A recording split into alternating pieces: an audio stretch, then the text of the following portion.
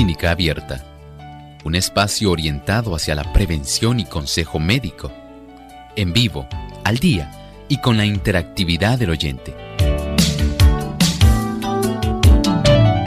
Clínica Abierta, poniendo al doctor a su alcance para un diálogo claro y honesto, porque nos importa su bienestar y salud.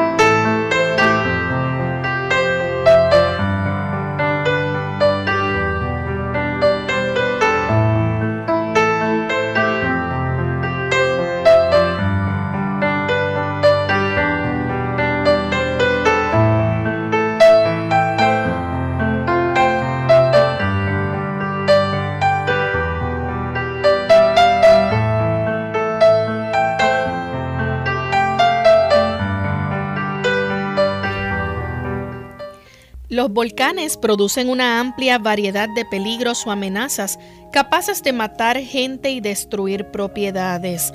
Hoy en Clínica Abierta vamos a estar hablando acerca de cuáles son las amenazas o los peligros volcánicos.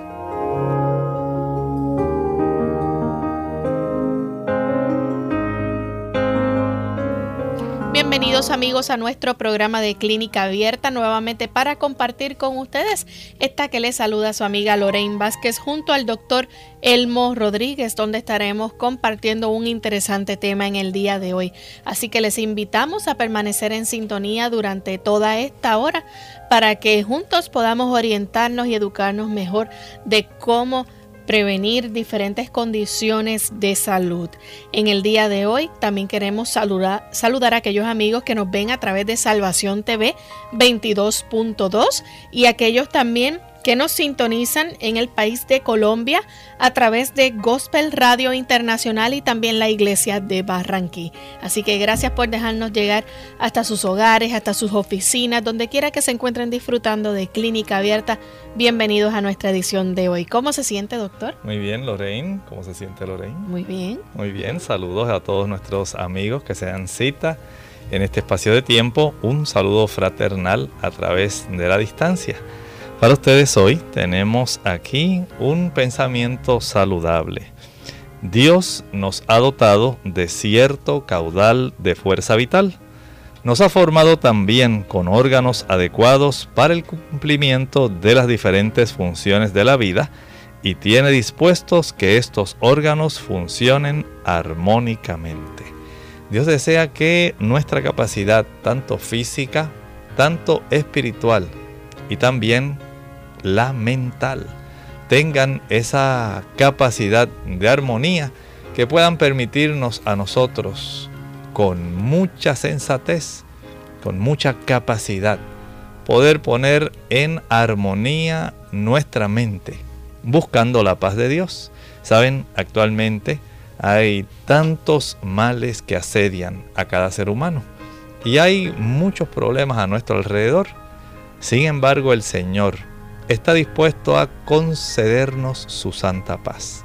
Esa paz que le da serenidad al espíritu, tranquilidad al alma, sosiego en todo momento.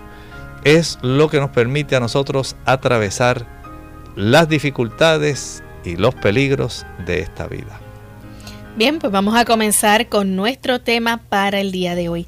Y hoy vamos a estar hablando acerca de cuáles son esas amenazas o peligros volcánicos. Durante los últimos 200 años, más de 400 volcanes han hecho erupción una o varias veces y algunas de estas erupciones han matado miles de personas o han ocasionado daños enormes en diferentes lugares. Doctor, esto también puede representar un daño para la salud o de manera, ¿verdad?, tanto a corto plazo como a largo plazo. Así es, saben ustedes que especialmente, según nosotros hemos podido ver en las noticias apenas, digamos, hace como unos 3 días atrás. Todos ustedes fueron testigos de esa gran erupción que ocurrió en Indonesia. En esta zona, en esta área que es tan activa, hay un cinturón volcánico muy amplio y más o menos se han detectado unos 472 volcanes en esa zona nada más. Noten ustedes cómo casi se dice que el 75% de los volcanes del mundo están solamente en esa región, ¿verdad?, del Pacífico Sur. Y ahí básicamente ha hecho erupción un volcán recientemente en Indonesia.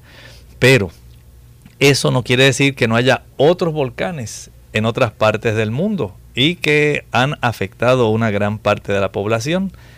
Según hemos hablado de los huracanes, de las inundaciones, de las cosas que la gente debe hacer cuando usted va a estar enfrentando un desastre natural de esta envergadura.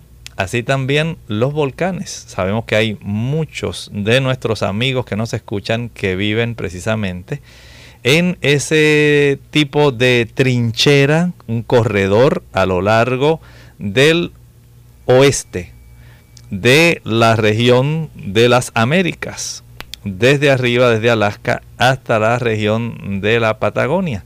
Y en toda esa área, en Chile, en la zona de México, en Costa Rica, Nicaragua, toda esta área, hay una buena cantidad de volcanes, no todos están activos, algunos han hecho actividad en algunos años recientes, pero siempre hay que tener en cuenta, no es solamente el asunto del sentir el movimiento fuerte en sí de la explosión, sino también qué otras complicaciones pueden venir para nosotros poder enfrentar, dado que estas son situaciones que van a afectar en algún momento. Si usted vive en algún país donde hay abundancia de estos volcanes, pues usted sepa qué puede esperar. ¿Cómo se pone en peligro la población cuando estos volcanes, ¿verdad?, hacen erupción? O sea, pueden destruir propiedades, pero sabemos, ¿verdad?, que pueden ocasionar otros daños. Sí, notablemente estaba fijándome precisamente en esta gran cantidad de columnas de nube que levantó este volcán acá en Indonesia. Usted podía ver asombrosamente, hay unas fotos que tomó un fotógrafo profesional que iba en ese viaje y él pudo gráficamente documentar la explosión, la magnitud de la nube, cómo se eleva por kilómetros y kilómetros, aproximadamente creo que eran unos 20 kilómetros de altura. Nada más, tengan idea de esa cantidad de productos que van concentrados, lanzados a la atmósfera. Y la extensión de esa nube era una cosa impresionante. Abajo se veía fotografiado la zona del volcán y la verdad que se veía pequeño en comparación cuando usted contrastaba con lo inmenso de esa nube, el volumen que se veía. Usted se asombra al pensar, bueno, y todo esto puede estar contenido, tanta energía internamente ahí en la Tierra. Pues en realidad sí. Recuerden que estas son zonas donde está este tipo de roca derretida, caliente, y donde también hay una interacción de agua subterránea, hay una cantidad de otros elementos que van a estar entremezclándose y colaborando para que este tipo de energía bien concentrada pueda ser expulsada en algún momento determinado.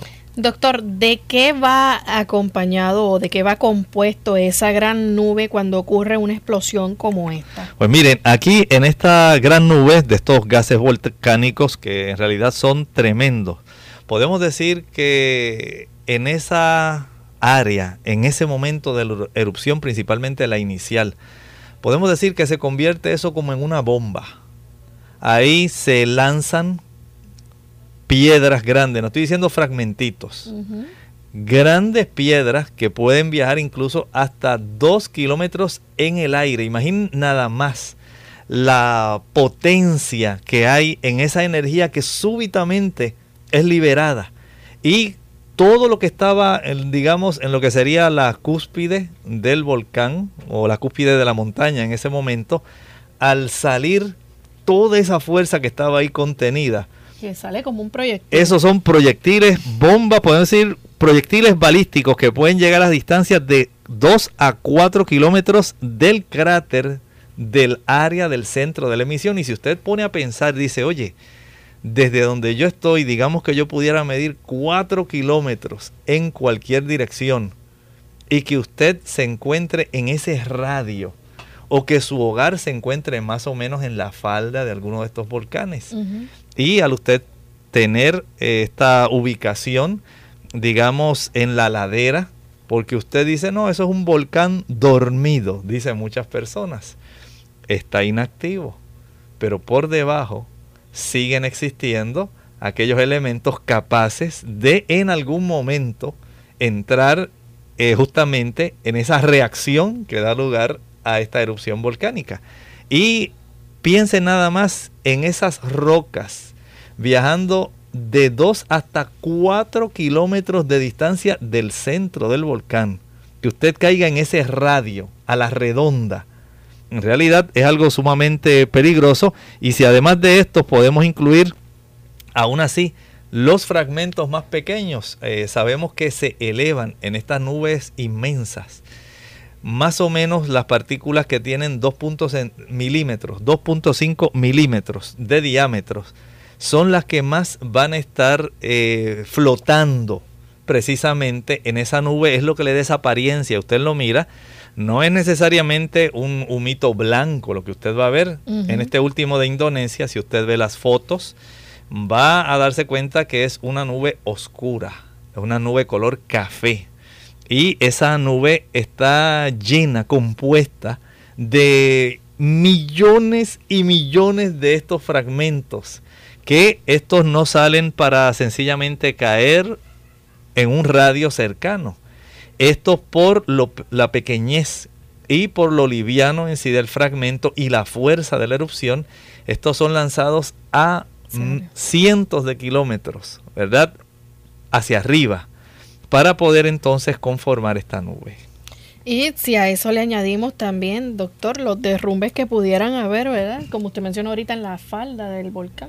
Eso es así. Esto es, si nosotros tomamos en cuenta otros tipos de problemas que se van a estar generando nada más a consecuencia de la misma erupción del volcán. O sea que no es solamente el aspecto de la erupción sola, la columna, la ceniza volcánica, porque esta ceniza volcánica tiene una composición que lamentablemente va a dar lugar a otros problemas que vamos a estar mencionando en breve.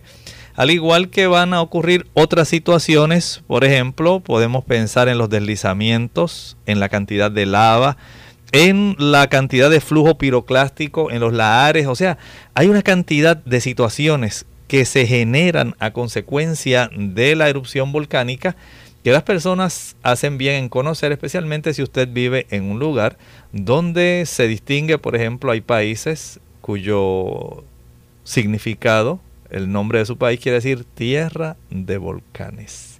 Y todo esto pues le indica a usted cómo hay que estar muy alerta, muy precavido respecto a este tipo de situación. Doctor, háblenos un poco acerca de esa, sabemos que se forma lo que es la columna eruptiva, que básicamente fue lo que usted estaba explicando hace un rato, y también está la nube eruptiva. ¿Nos puede hablar un poco acerca entonces, verdad, de esas lluvias de ceniza?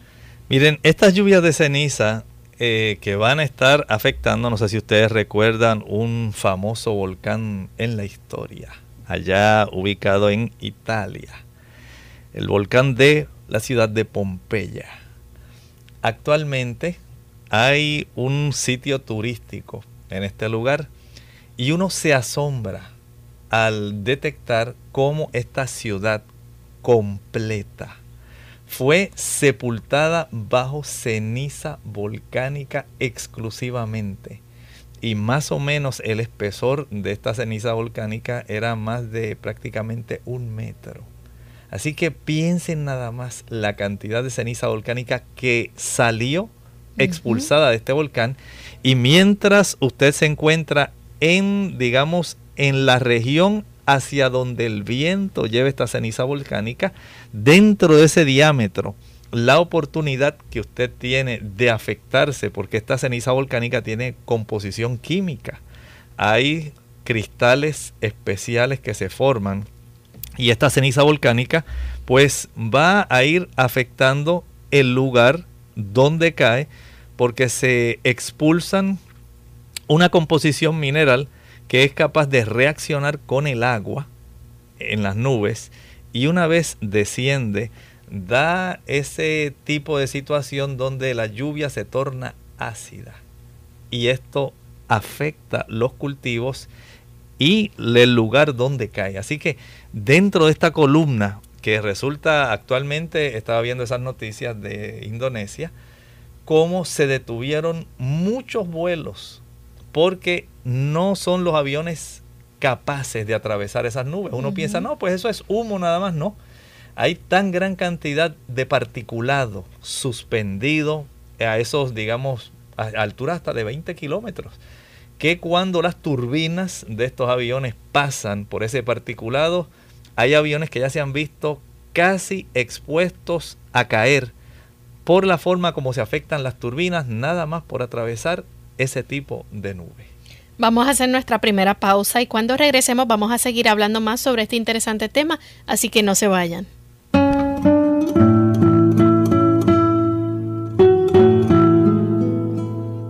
La vida no tiene que ser perfecta para ser maravillosa.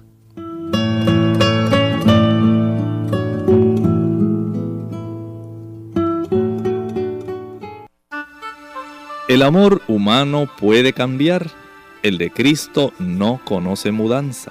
Cuando clamamos a Él por ayuda, su mano se extiende para salvarnos. Dice Isaías 54:10, los montes se moverán y los collados temblarán, mas no se apartará de ti mi misericordia, ni el pacto de mi paz vacilará, dijo Jehová, el que tiene misericordia de ti.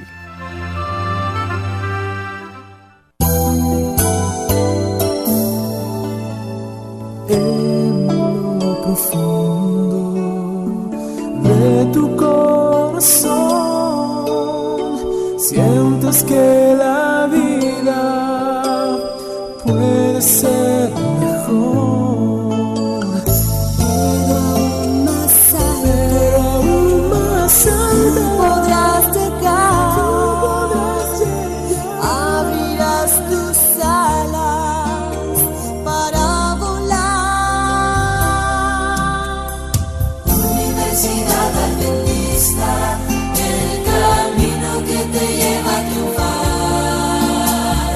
Sueña en grande, la cima tú podrás alcanzar. Universidad Adventista, el camino que te lleva a triunfar. Sueña en grande, la cima tú alcanzarás.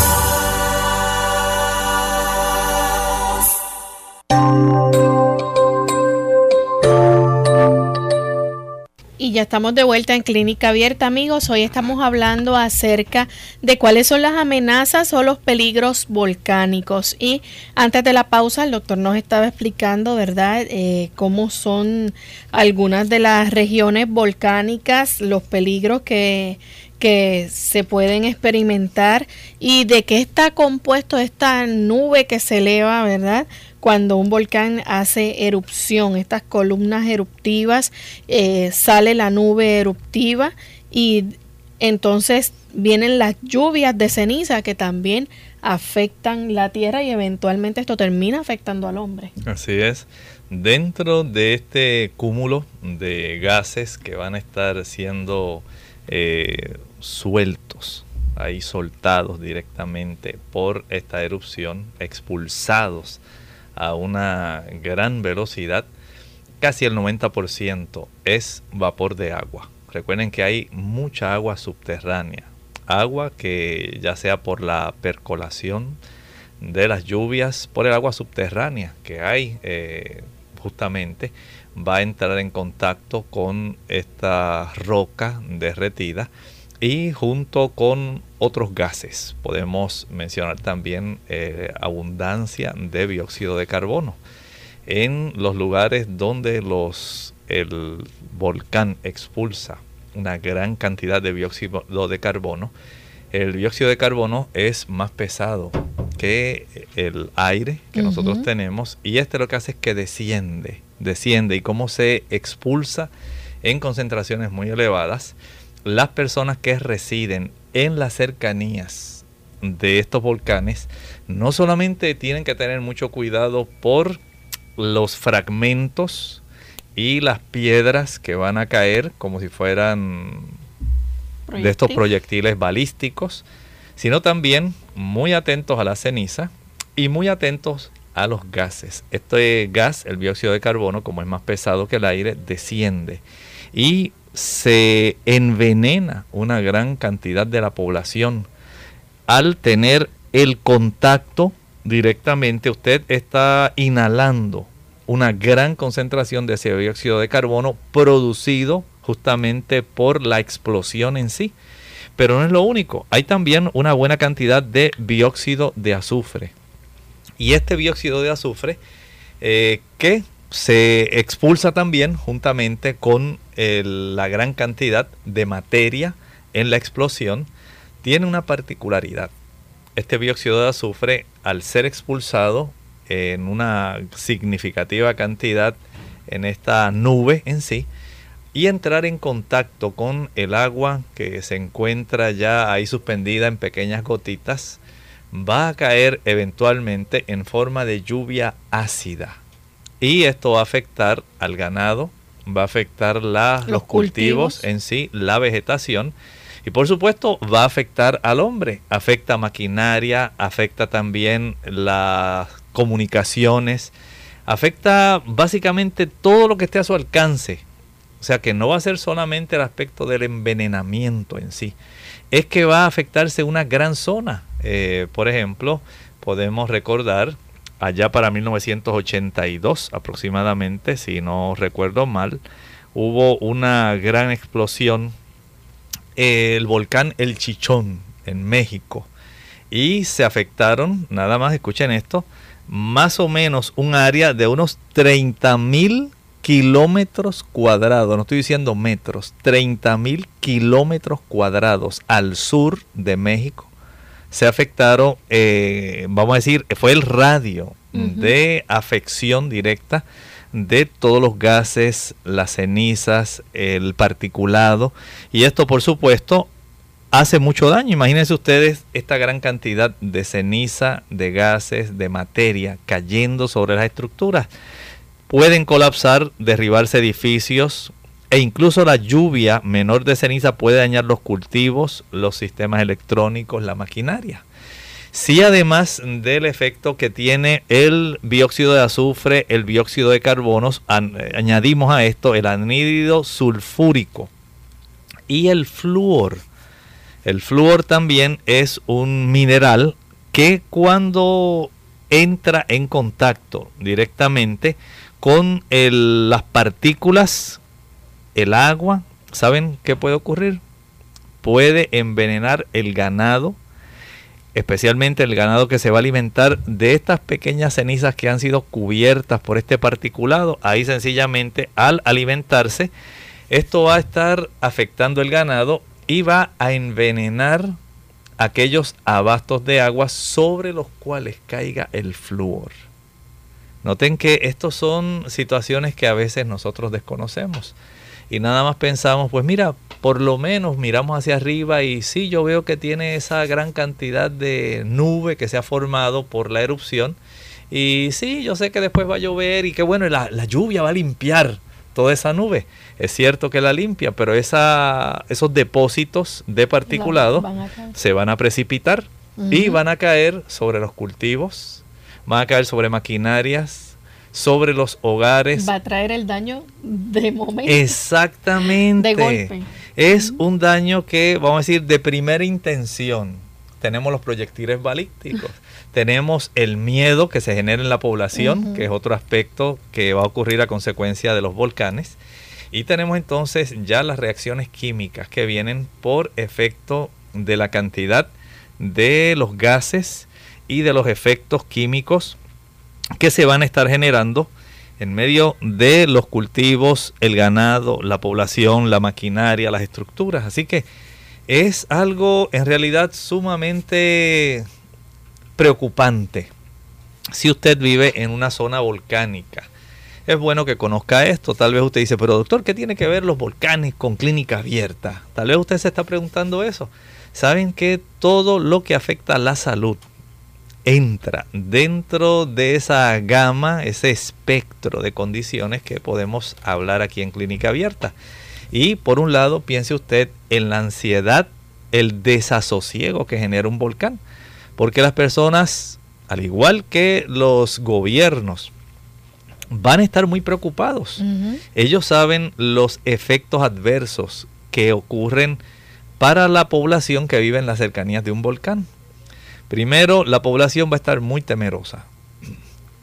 Ellos saben que en cualquier momento usted no sabe si puede venir otra erupción, una que sea mayor, más la secuela del consiguiente tipo de complejidad que se va a desarrollar por otras situaciones que vamos a hablar en breve. En esta nada más estamos hablando del aspecto en este momento de la expulsión de los gases, los proyectiles balísticos que se van a estar generando, la ceniza, la cantidad de sustancias que se van a estar depositando que van a afectar ahí, aunque usted no lo vea, pero es un particulado y usted cree que dice, pues yo lo soplo, yo me como esto, ahora yo lo lavo bien y sigo. Tenga mucho cuidado. Una vez entra el agua en contacto con estas partículas, se entra en reacciones químicas que cuando caen sobre la superficie de las hojas, los cultivos y las personas pensando de que, no, pues no te preocupes, nada más los lavamos, los sacudimos un poco y ya, se fue, porque eso es una cenicita. En realidad usted se está buscando un problema mayor y por lo tanto debe estar muy al tanto, porque no necesita usted perder su ganado, no necesita usted perder su vida, ni entrar en esa ansiedad constante de estar a la expectativa y si ahora explota, y si no nos salimos a tiempo, y si el gobierno no nos avisa. Haga caso al aviso que el gobierno le va a estar brindando relativo a cuándo usted debe salir, porque se desea evitar la pérdida de vidas y la limitación de daño en la zona donde las residen la población. Hasta el agua potable puede ser muy contaminada. Sí, hemos dicho eso, y como de ella dependen los animales, dependen las plantas, depende el ser humano. Imaginen ustedes cuando hay esta gran cantidad, por ejemplo, de flúor, que estábamos hablando, este mineral, que se expulsa junto con el dióxido de carbono, el dióxido de azufre, el anhídrido sulfídrico. Todo esto en conjunto va a ser sumamente perjudicial para la población, así que alerta, hay que estar muy atentos a este tipo de situación. Doctor, entonces, ¿cómo las personas se pueden ver afectadas en términos, ¿verdad?, de condiciones que se puedan reflejar aún en aquellas personas que hayan hecho arreglos para salvaguardar sus vidas y estén quizás en un lugar seguro? El gobierno de casi estos países, ¿verdad?, donde se tiene este conocimiento de que está tal volcán, hay una relación de ayuda mutua que tiene la sección de geología del gobierno de los Estados Unidos con casi todos los países que tienen actividad volcánica. Y ya hay, se puede decir, cierto tipo de detectores.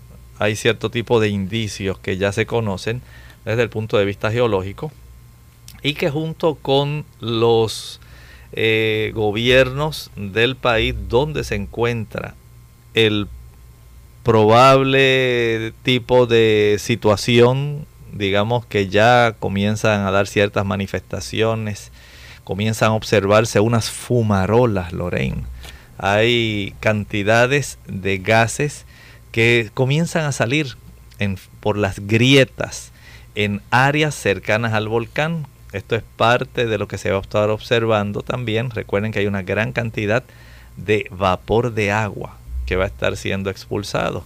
Y esto no necesariamente tienen que salir por la zona en sí del cráter.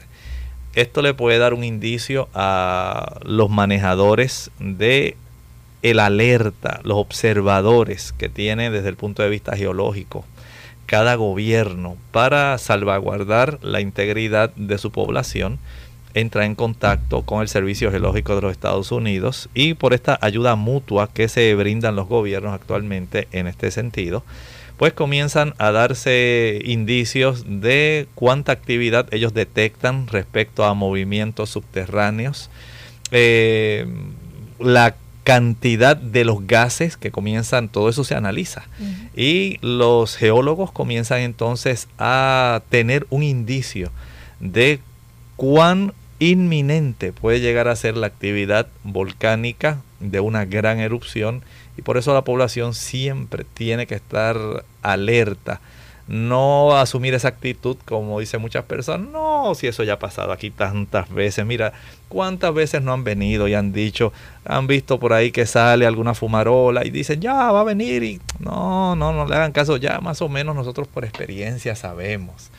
Es probable que usted viva en una zona donde ya usted se ha acostumbrado, pero lamentablemente lo impredecible, no avisa, esto no avisa. Eso es así, del comportamiento interno, subterráneo de esta situación, no da lugar a que usted solamente pueda conjeturar. Usted hace bien en estar atento a aquellos tipos de notificaciones, boletines que emita la Secretaría de Salubridad de su país y el Servicio Geológico de su país. Vamos a hacer nuestra segunda pausa y cuando regresemos continuaremos entonces con más sobre este tema. Una caminata te ayudará a quitarte las libras adicionales que acompañan el dejar de fumar y reduce el riesgo de una recaída. Para mantener tu apetito bajo control y optimizar tu metabolismo, nada es mejor que el ejercicio diario. Caminar te ayuda a pensar con mayor claridad para que puedas lidiar con retos nuevos, tales como mejorarte en tu trabajo o educación. Mejora tu sentido de bienestar, alivia el estrés, mejora tus patrones de sueño, encuentra tiempo para ti. Caminar hace todo esto y más.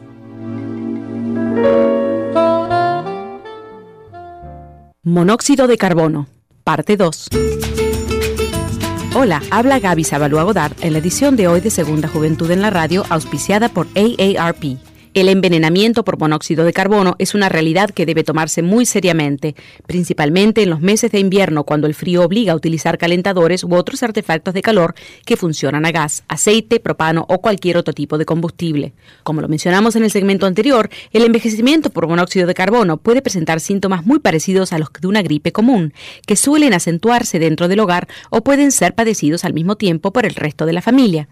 El caso de sospecha de envenenamiento es muy importante tomar ciertas medidas de emergencia para evitar una posible tragedia. Si tu alarma se activa o tú y el resto de la familia presentan dolores de cabeza, náuseas o confusión, debes llamar al número de emergencia de inmediato.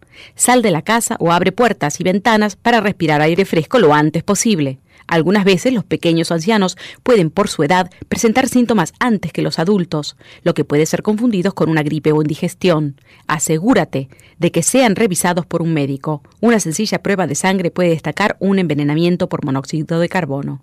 Toma tus precauciones. El patrocinio de AARP hace posible nuestro programa. Para más información, visite www.aarpsegundajuventud.org. www.aarpsegundajuventud.org. Clínica Abierta. Y ya estamos de vuelta en Clínica Abierta, amigos, hoy hablando acerca de cuáles son las amenazas o los peligros volcánicos. Y tenemos una persona que ya quiere hacer preguntas, así que vamos a recibir ya en breve la llamada. Pero sin embargo, doctor, nos gustaría Margarita dice que ella es de Alemania, que si la parte del volcán llamada lava es algo caliente, ¿es esta la parte más peligrosa del volcán? Nos llega el tercer seminario Sistema Respiratorio. Ella nos pregunta si esta es la parte más peligrosa del volcán. Bueno, en realidad estamos hablando aquí hay que entrar en esto del magma. Estamos hablando de la roca fundida, ¿verdad? Esta emerge y se va derramando sobre la superficie de la Tierra. Esto es lo que se llama lava y forma los flujos de lava. Aquí estamos hablando este tipo de composición de la lava principalmente es sílice, dióxido de silicio. La lava, entonces, mientras mayor sea el contenido de este silicio, mayor es, vamos a decir, menor es la velocidad. A mayor concentración de dióxido de silicio, menor es la velocidad de la lava. Usted ha visto cuando hace esa erupción que usted ve esa cantidad de líquido rojo espeso que va bajando por la falda de la ladera así, y como todo lo que está a su paso prácticamente es destruido y desaparece. Literalmente las temperaturas que se generan. Y ahora piensen ustedes en esa roca fundida. Mientras mayor es la cantidad de este dióxido de silicio, entonces la lava tendrá una menor fluidez. Por el contrario, mientras menor sea la cantidad del dióxido de silicio, más rapidez tendrá esta lava. Así que claro, hay este tipo de relación del contenido al que puede estar viajando, y a ustedes se pueden asombrar. El contenido de estas corrientes de sílice puede llegar tan rápido como 16 a 48 kilómetros por hora. Imaginen ustedes. No hay tiempo para correr. Básicamente está un poco difícil, porque muy pocas personas, muy pocas, tal vez puedan llegar a esa velocidad. Así que nada más piensen en la pendiente de estos volcanes, en la inclinación que tiene la ladera, y ahora piensen en la capacidad destructiva y las toneladas de esta sustancia que comienzan a salir directamente de la garganta del volcán. Y esto entonces, imaginen el calor que genera esa cantidad de piedra fundida en sí. Y esto pues, mientras menor sea el contenido, mayor es la velocidad. Mientras mayor sea el contenido del dióxido de silicio, entonces más lenta va a ser la bajada en sí, ¿verdad? Que va a tener a los lados este tipo de roca fundida. Así que usted puede tener, por ejemplo, situaciones como ocurrió con el volcán Kilauea, allá en la isla de Hawái, que ha estado eruptando flujos de lava basáltica que han destruido casi 200 hogares y han afectado las carreteras aledañas a la costa. O sea que hay actividad volcánica diversa. Aunque el volcán esté activo, tal vez no tiene toda la capacidad del que estábamos hablando hace un momento en Indonesia, pero sigue expulsando cierta cantidad de lava, y esta cantidad de lava eventualmente se va a enfriar y forma una capa pétrea, dura, que va literalmente afectando todo lo que encuentra a su paso. Y en contraste, los flujos de lava que están compuestos por andesita y por otro tipo de sustancia llamada dacita. Estos son más altos en sílice y tienden a ser espesos y lentos, viajando solamente distancias cortas desde el punto en que son emitidos. Hay otros tipos de lava, la que contiene dacita y riolita.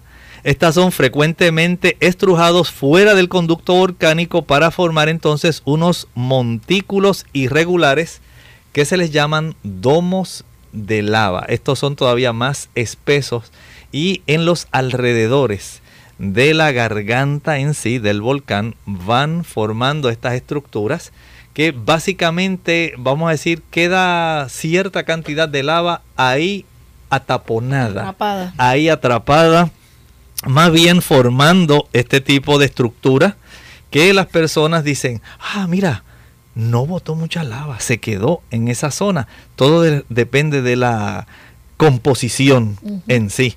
Y cuando ocurre esto, por ejemplo, digamos en el volcán que ocurrió allá en Estados Unidos, ustedes recordarán aquel de el monte Santa Elena, hubo la formación de un domo que alcanzó más de 300 metros de altura y 1000 metros de diámetro.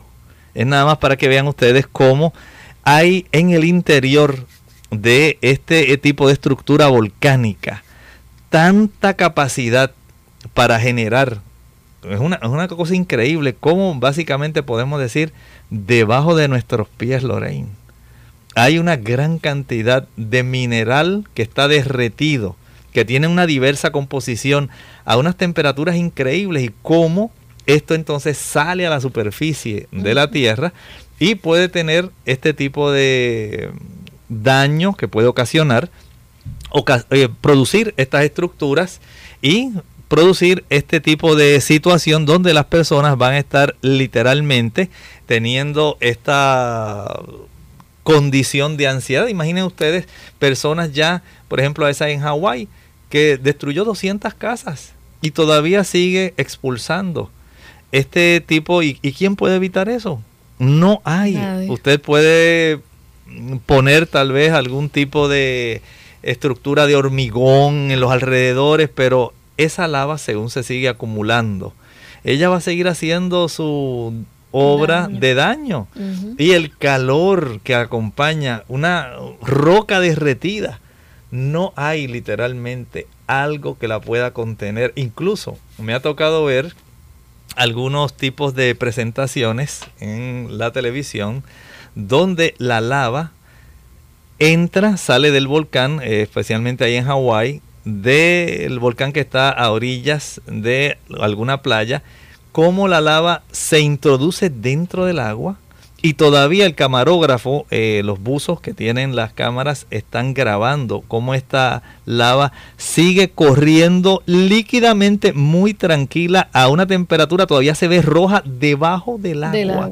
Y sigue por ahí bajando, y ellos tienen que retirarse a una distancia prudente, porque el calor que se genera aún en las aguas, en la cercanía, es una cosa increíble. Y todavía se ve debajo del agua cómo ya al llegar a las partes bajas de la costa, todavía se sigue moviendo y se observa intensamente roja, como si estuviera al aire libre.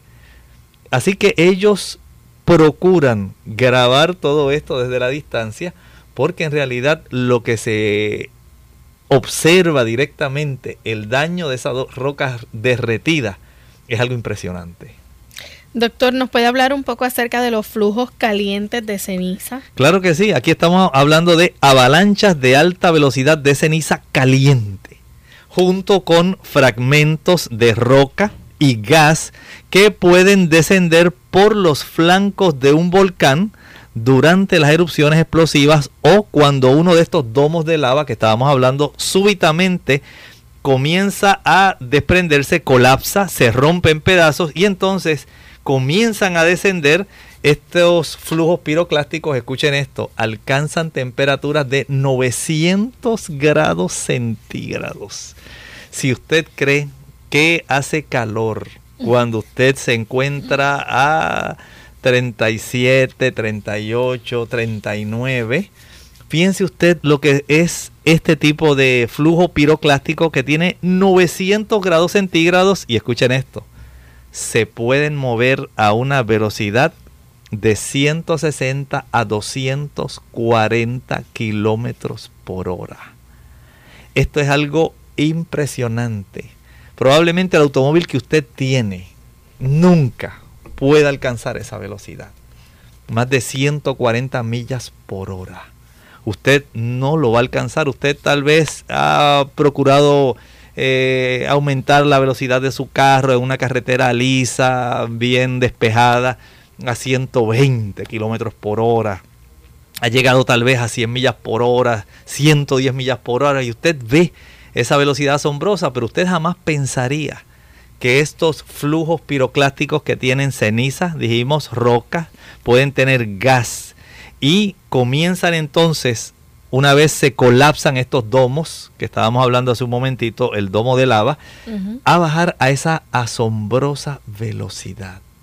¿Quién puede, si usted alguna vez pensó que podía escapar de una situación como esta, una lava volcánica, por estar en la cercanía o vivir en la cercanía de estos volcanes?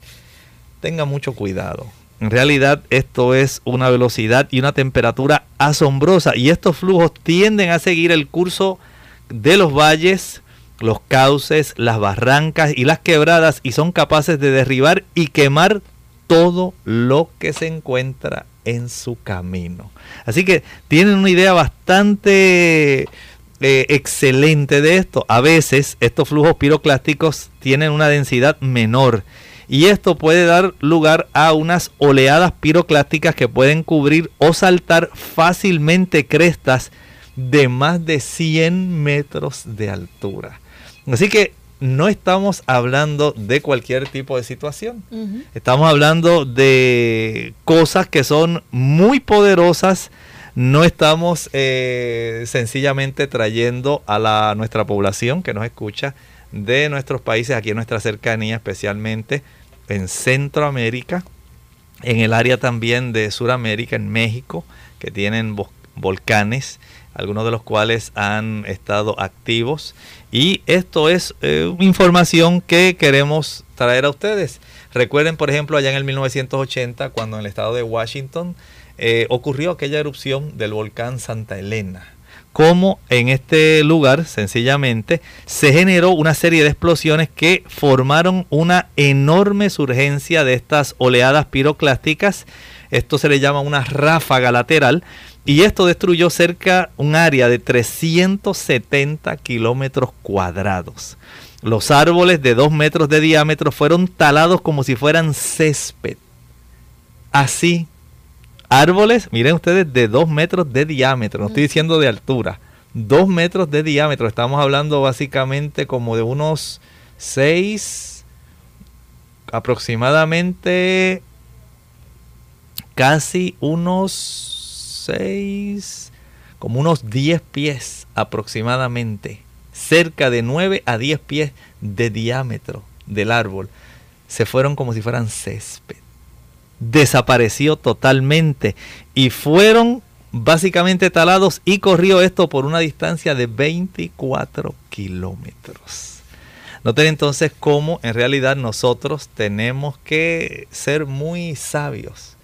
Y si usted reside en una zona cercana, y especialmente si usted reside del lado opuesto a donde sopla el viento, pues tenga mucho cuidado. Una cosa es la zona por donde van a bajar, digamos, la lava, otra por donde pueden bajar estos flujos piroclásticos, y otra es por donde pueden llegar la explosión en sí, digamos, de estos fragmentos pueden considerarse balísticos, y los gases. Así que hay varias áreas de estos volcanes donde usted debe tener mucha cuenta, porque le pueden afectar a usted de una forma u otra. Doctor, otra cosa que ocurre son los deslizamientos o los derrumbes volcánicos.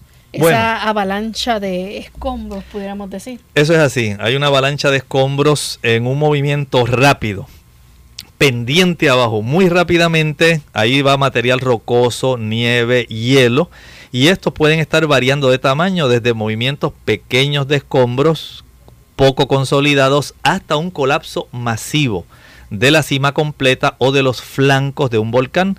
Y estos volcanes que precisamente han desarrollado este tipo de situación, podemos mencionar algunos. Saben ustedes, por ejemplo, en México hay unos pueblos, Comalá, por ejemplo, el pueblo de Cuauhtémoc, así como la ciudad de Colima. Esto se encuentra en el occidente de México, justamente colindando con el estado de Jalisco.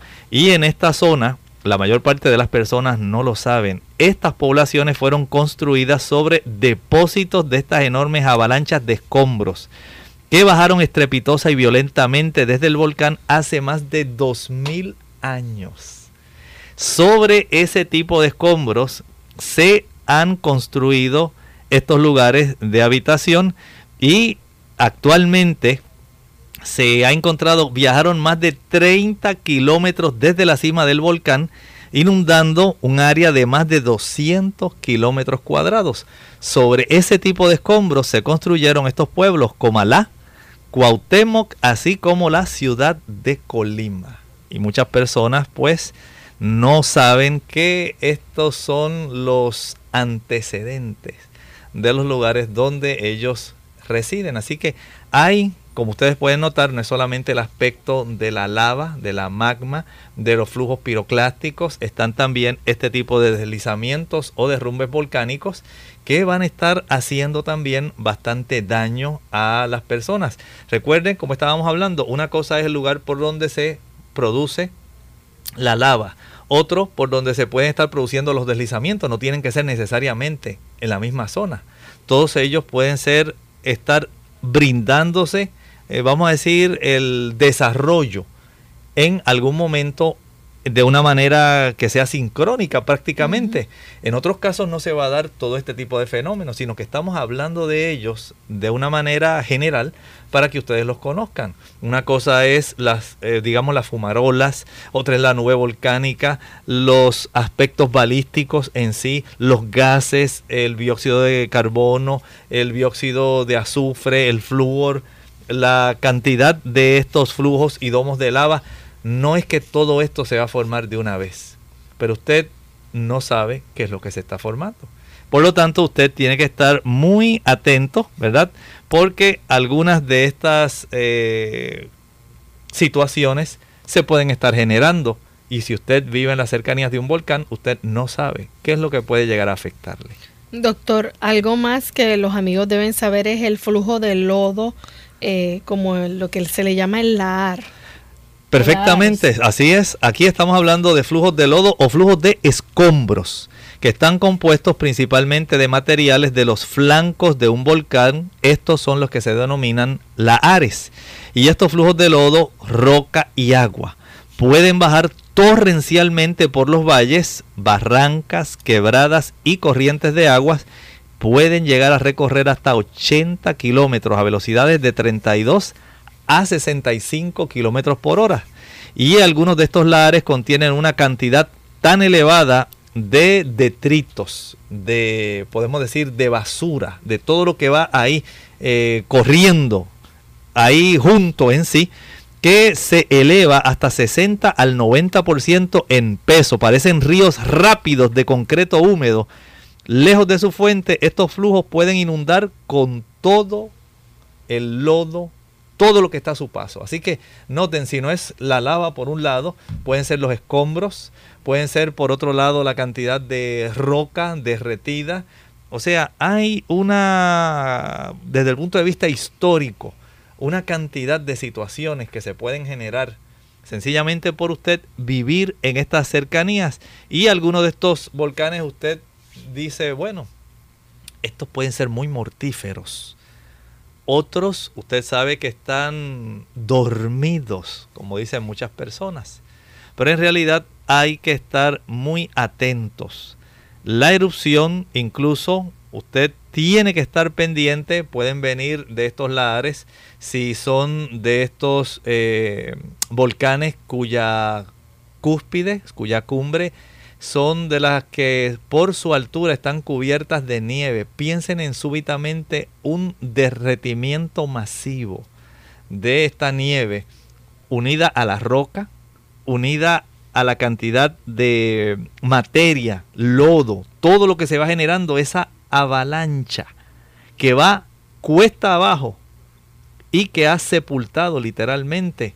Recuerdo, por ejemplo, en Colombia, el Nevado de Ruiz de Colombia, fue parte de ese tipo de complejidad. Estos son lahares de gran magnitud que pudieron sepultar y afectar comunidades río abajo, tal como ocurrió en el Nevado de Ruiz en Colombia. Por lo tanto, tenemos una gran cantidad de ejemplos, Lorraine, aquí cercanos a nosotros, donde diversos de estos tipos de manifestaciones que se pueden desarrollar a consecuencia de una erupción volcánica, la población tiene que estar atento y no pensar que la lava no viene de este lado, está por el otro.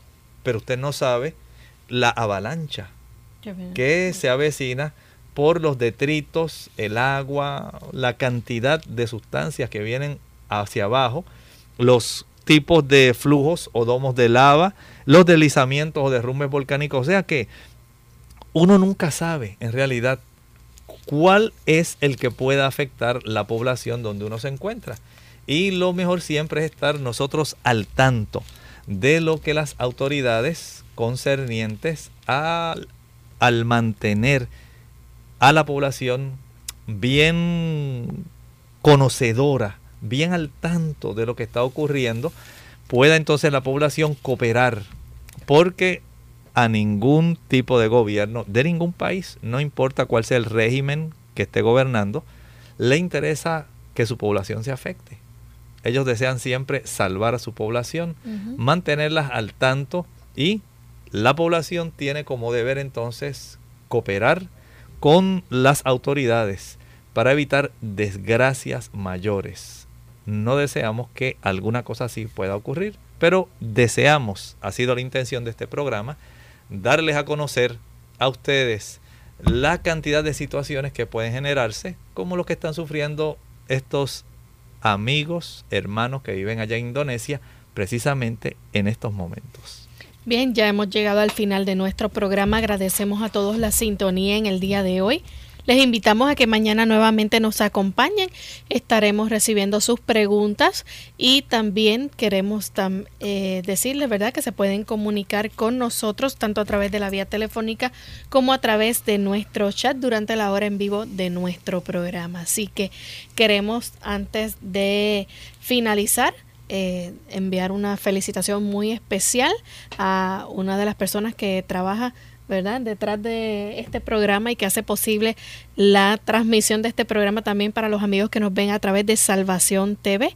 Ella es Belinda, está de cumpleaños en el día de hoy, así que queremos felicitarla y esperamos, ¿verdad?, que el Señor le dé muchos años más de vida y mucha salud y que continúen aquí laborando con nosotros para llevarles a ustedes este programa y muchos más. Bien, queremos en esta hora leer este tipo de pensamiento de mucha reflexión. Dice el libro del Evangelio según San Juan, capítulo 14, y dice el versículo 7: si me conocieseis, también a mi Padre conoceríais, y desde ahora le conocéis y le habéis visto. Recuerden que Jesús es Dios. Dios que vino a morar entre nosotros, vino a mostrarnos aquí, asumiendo la humanidad, el carácter de Dios invisible. Pero Él se hizo visible, se hizo audible, habitó entre nosotros.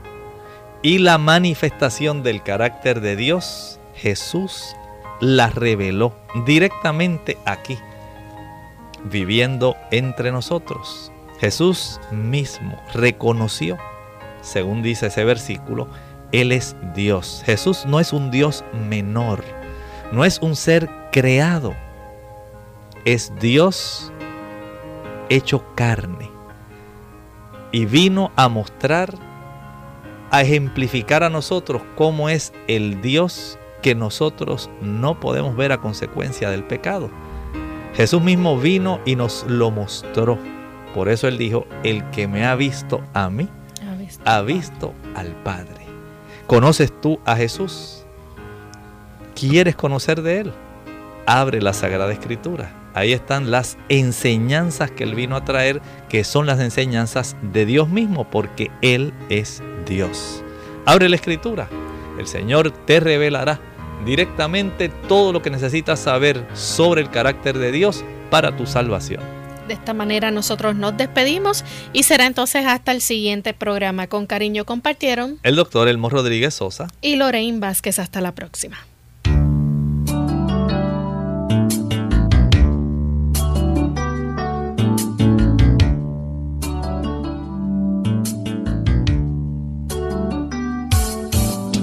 Clínica Abierta. No es nuestra intención sustituir el diagnóstico médico. Antes de poner en práctica cualquier consejo brindado, en este programa, usted debe consultar con su médico. Hasta la próxima.